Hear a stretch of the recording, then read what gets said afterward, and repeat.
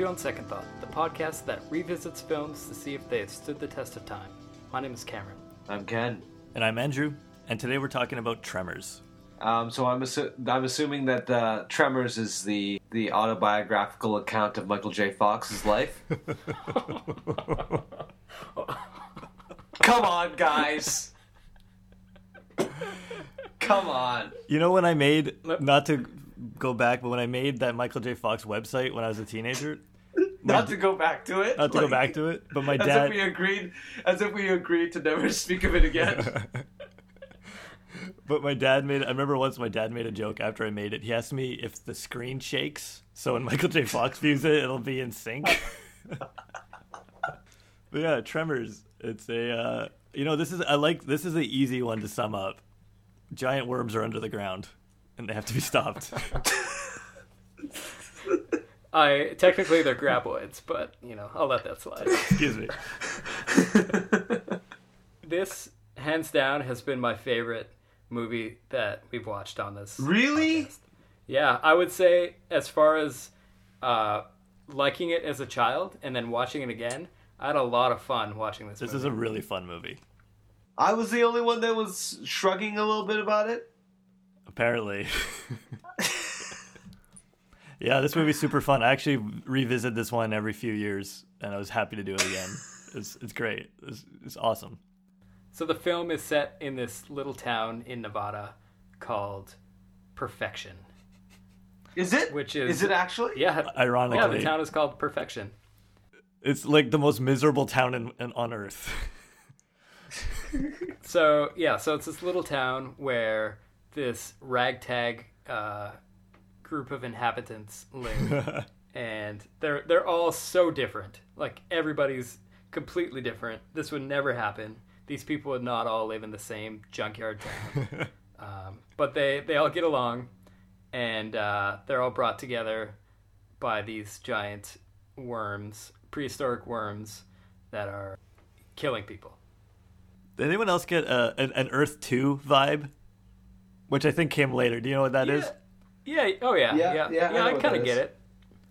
Earth 2 is such a futuristic. I don't really get that Earth 2 vibe from this because the only similarity is that they're both set in a desert. Well, isn't Earth 2 set on another planet? I think we should address something that has kind of been simmering under the surface, under the ground, you could say, in our podcast. This film also came out in 1990. Yes. What? Yeah. So that's like 7 or 8 of our 10 episodes. Apparently an influential year for us. All 1990. And these we're not doing this on purpose. It just kind of happens. I kind of feel like 8 years old. 1990 was the year that I became sentient. Yeah. When he clicked on. Yeah. My parents were like, "Oh shit, we forgot to turn them on." When you became sentient. But yeah, it's the best. I actually feel sorry for kids now who don't have all these great movies. There were a lot of great movies that came out in the 90s like this that were super fun, and then they don't make these kinds of movies anymore, which is a shame. It's true. And it's got a really great cast as well. Reba McEntire. Sure. Yeah, Reba McEntire. The dad from Family Ties. Yeah. Kevin Bacon. Yeah. Fred Ward. Yeah. What else is Fred Ward? They had a really good chemistry. Yes. Fred Ward and Reba McEntire. Off screen, in the bunker, with the elephant gun. It's like playing Clue. I thought you were describing Hitler's death. Reba McEntire killed Hitler with an elephant gun. With an elephant gun. They don't write that in the history books. And let's not forget the grandpa from Three Ninjas, who is also... Oh my god! And the guy from the Golden Child. Yeah, the guy from Golden Child. Yeah, he is the if you can't get James Hong to be in your movie, yeah, that guy he's a poor man James Hong. He is the guy who you go to next. Right. He's next in line for to be Asian guy number one. You know. Trying he to make also a buck. dies a terrible death. Yeah, he really dies a terrible death in the movie. You know what's interesting? The writers, the guys who wrote this movie, wrote Batteries Not Included, Short Circuit, and Ghost Dad as well.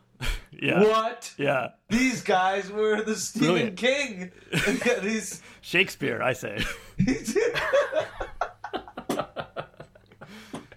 And then they just kind of fizzled out, never to be heard from again.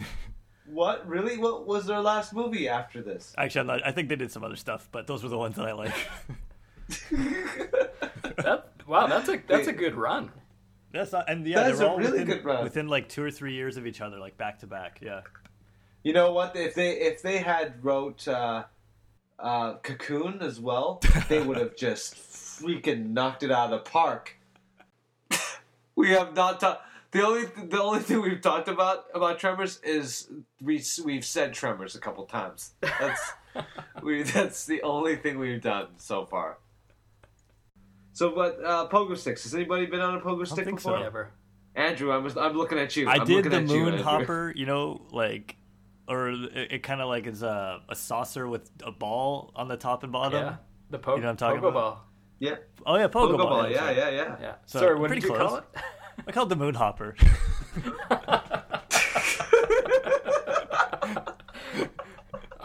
Andrew, I thought I was talking to my mom for a second. Well, pogo ball wasn't allowed to be used in my household. We had to call it moon hopper.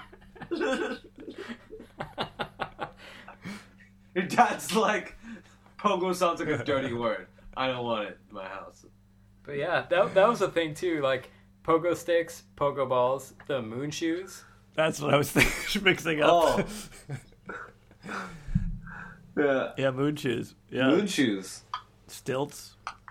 Oh, yeah, those. Still, No, stilts are not that. The paint cans with the long strings on them, and you clomp around.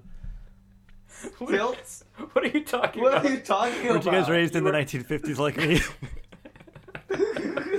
You know what I mean? Where you take a paint can Stick and you attach a ball. long string.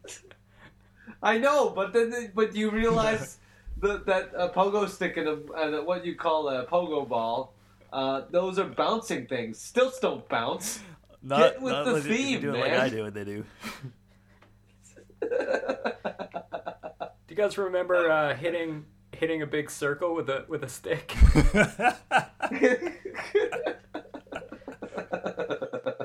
Those hot summer days when you just let the fire hydrant open up.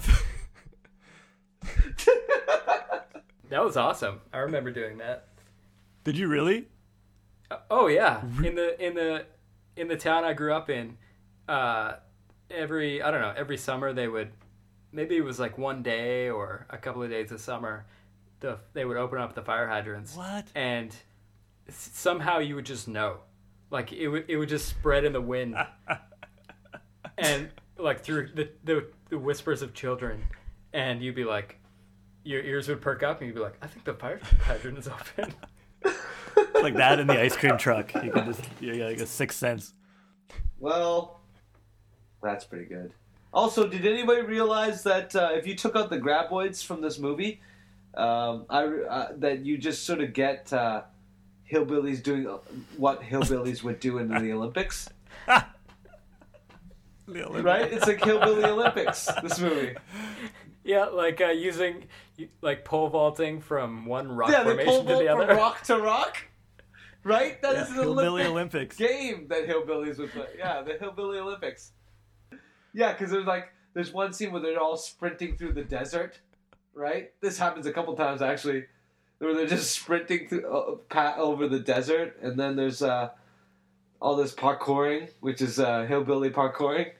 There's like a tractor pole. Yeah. They shoot guns. You're right. Oh, like crazy! They shoot guns. Yeah. They throw. They do. They do this thing with the rope They go where fishing. they tie an explosive to rope. Hillbilly Yeah, fishing. It's like a fishing game. With dynamite. Yeah. Yeah, with dynamite. It's the Hillbilly You're right. Olympics. You're totally this movie. right. It's a bunch of cliches. Yeah. Yeah, exactly. Oh man, if you cut the graboids out of the game, it's just hillbillies having a good time. I found a website that was dedicated to just selling tickets to Prince, called PrinceTickets.com. So if anybody wants a ticket to Prince, here's some unsolicited advertising. PrinceTickets.com. Do you think this Prince Tickets is actually from royalty? Yeah, it's actually Nigerian Prince Tickets. Hey, did you guys know that I'm the pierogi prince?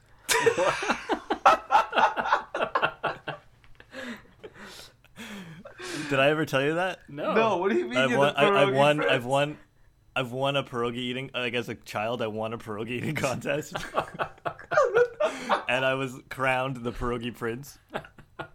I'm not making this up. And you've yet to become the pierogi king. You're waiting for the king to die. It's driving you nuts. And I had a pierogi prince trophy with a ceramic, like a shellacked pierogi on the top, for years. Have you ever wondered if there was a price on your head? As a prince? Yeah, as a prince. It's not an easy life being a prince.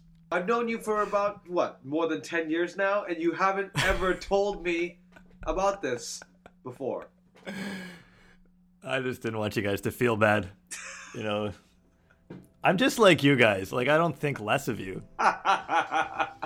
Well, thanks for listening to On Second Thought. Make sure to check us out on our website, on secondthoughtpodcast.com, or in iTunes, where you can write a review or rate the show.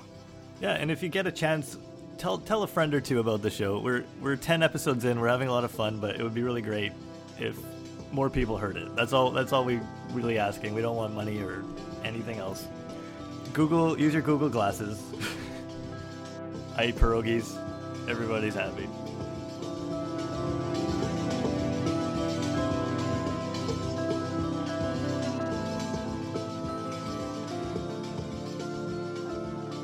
We're doing it again. We're derailing it again. We're constantly derailing it.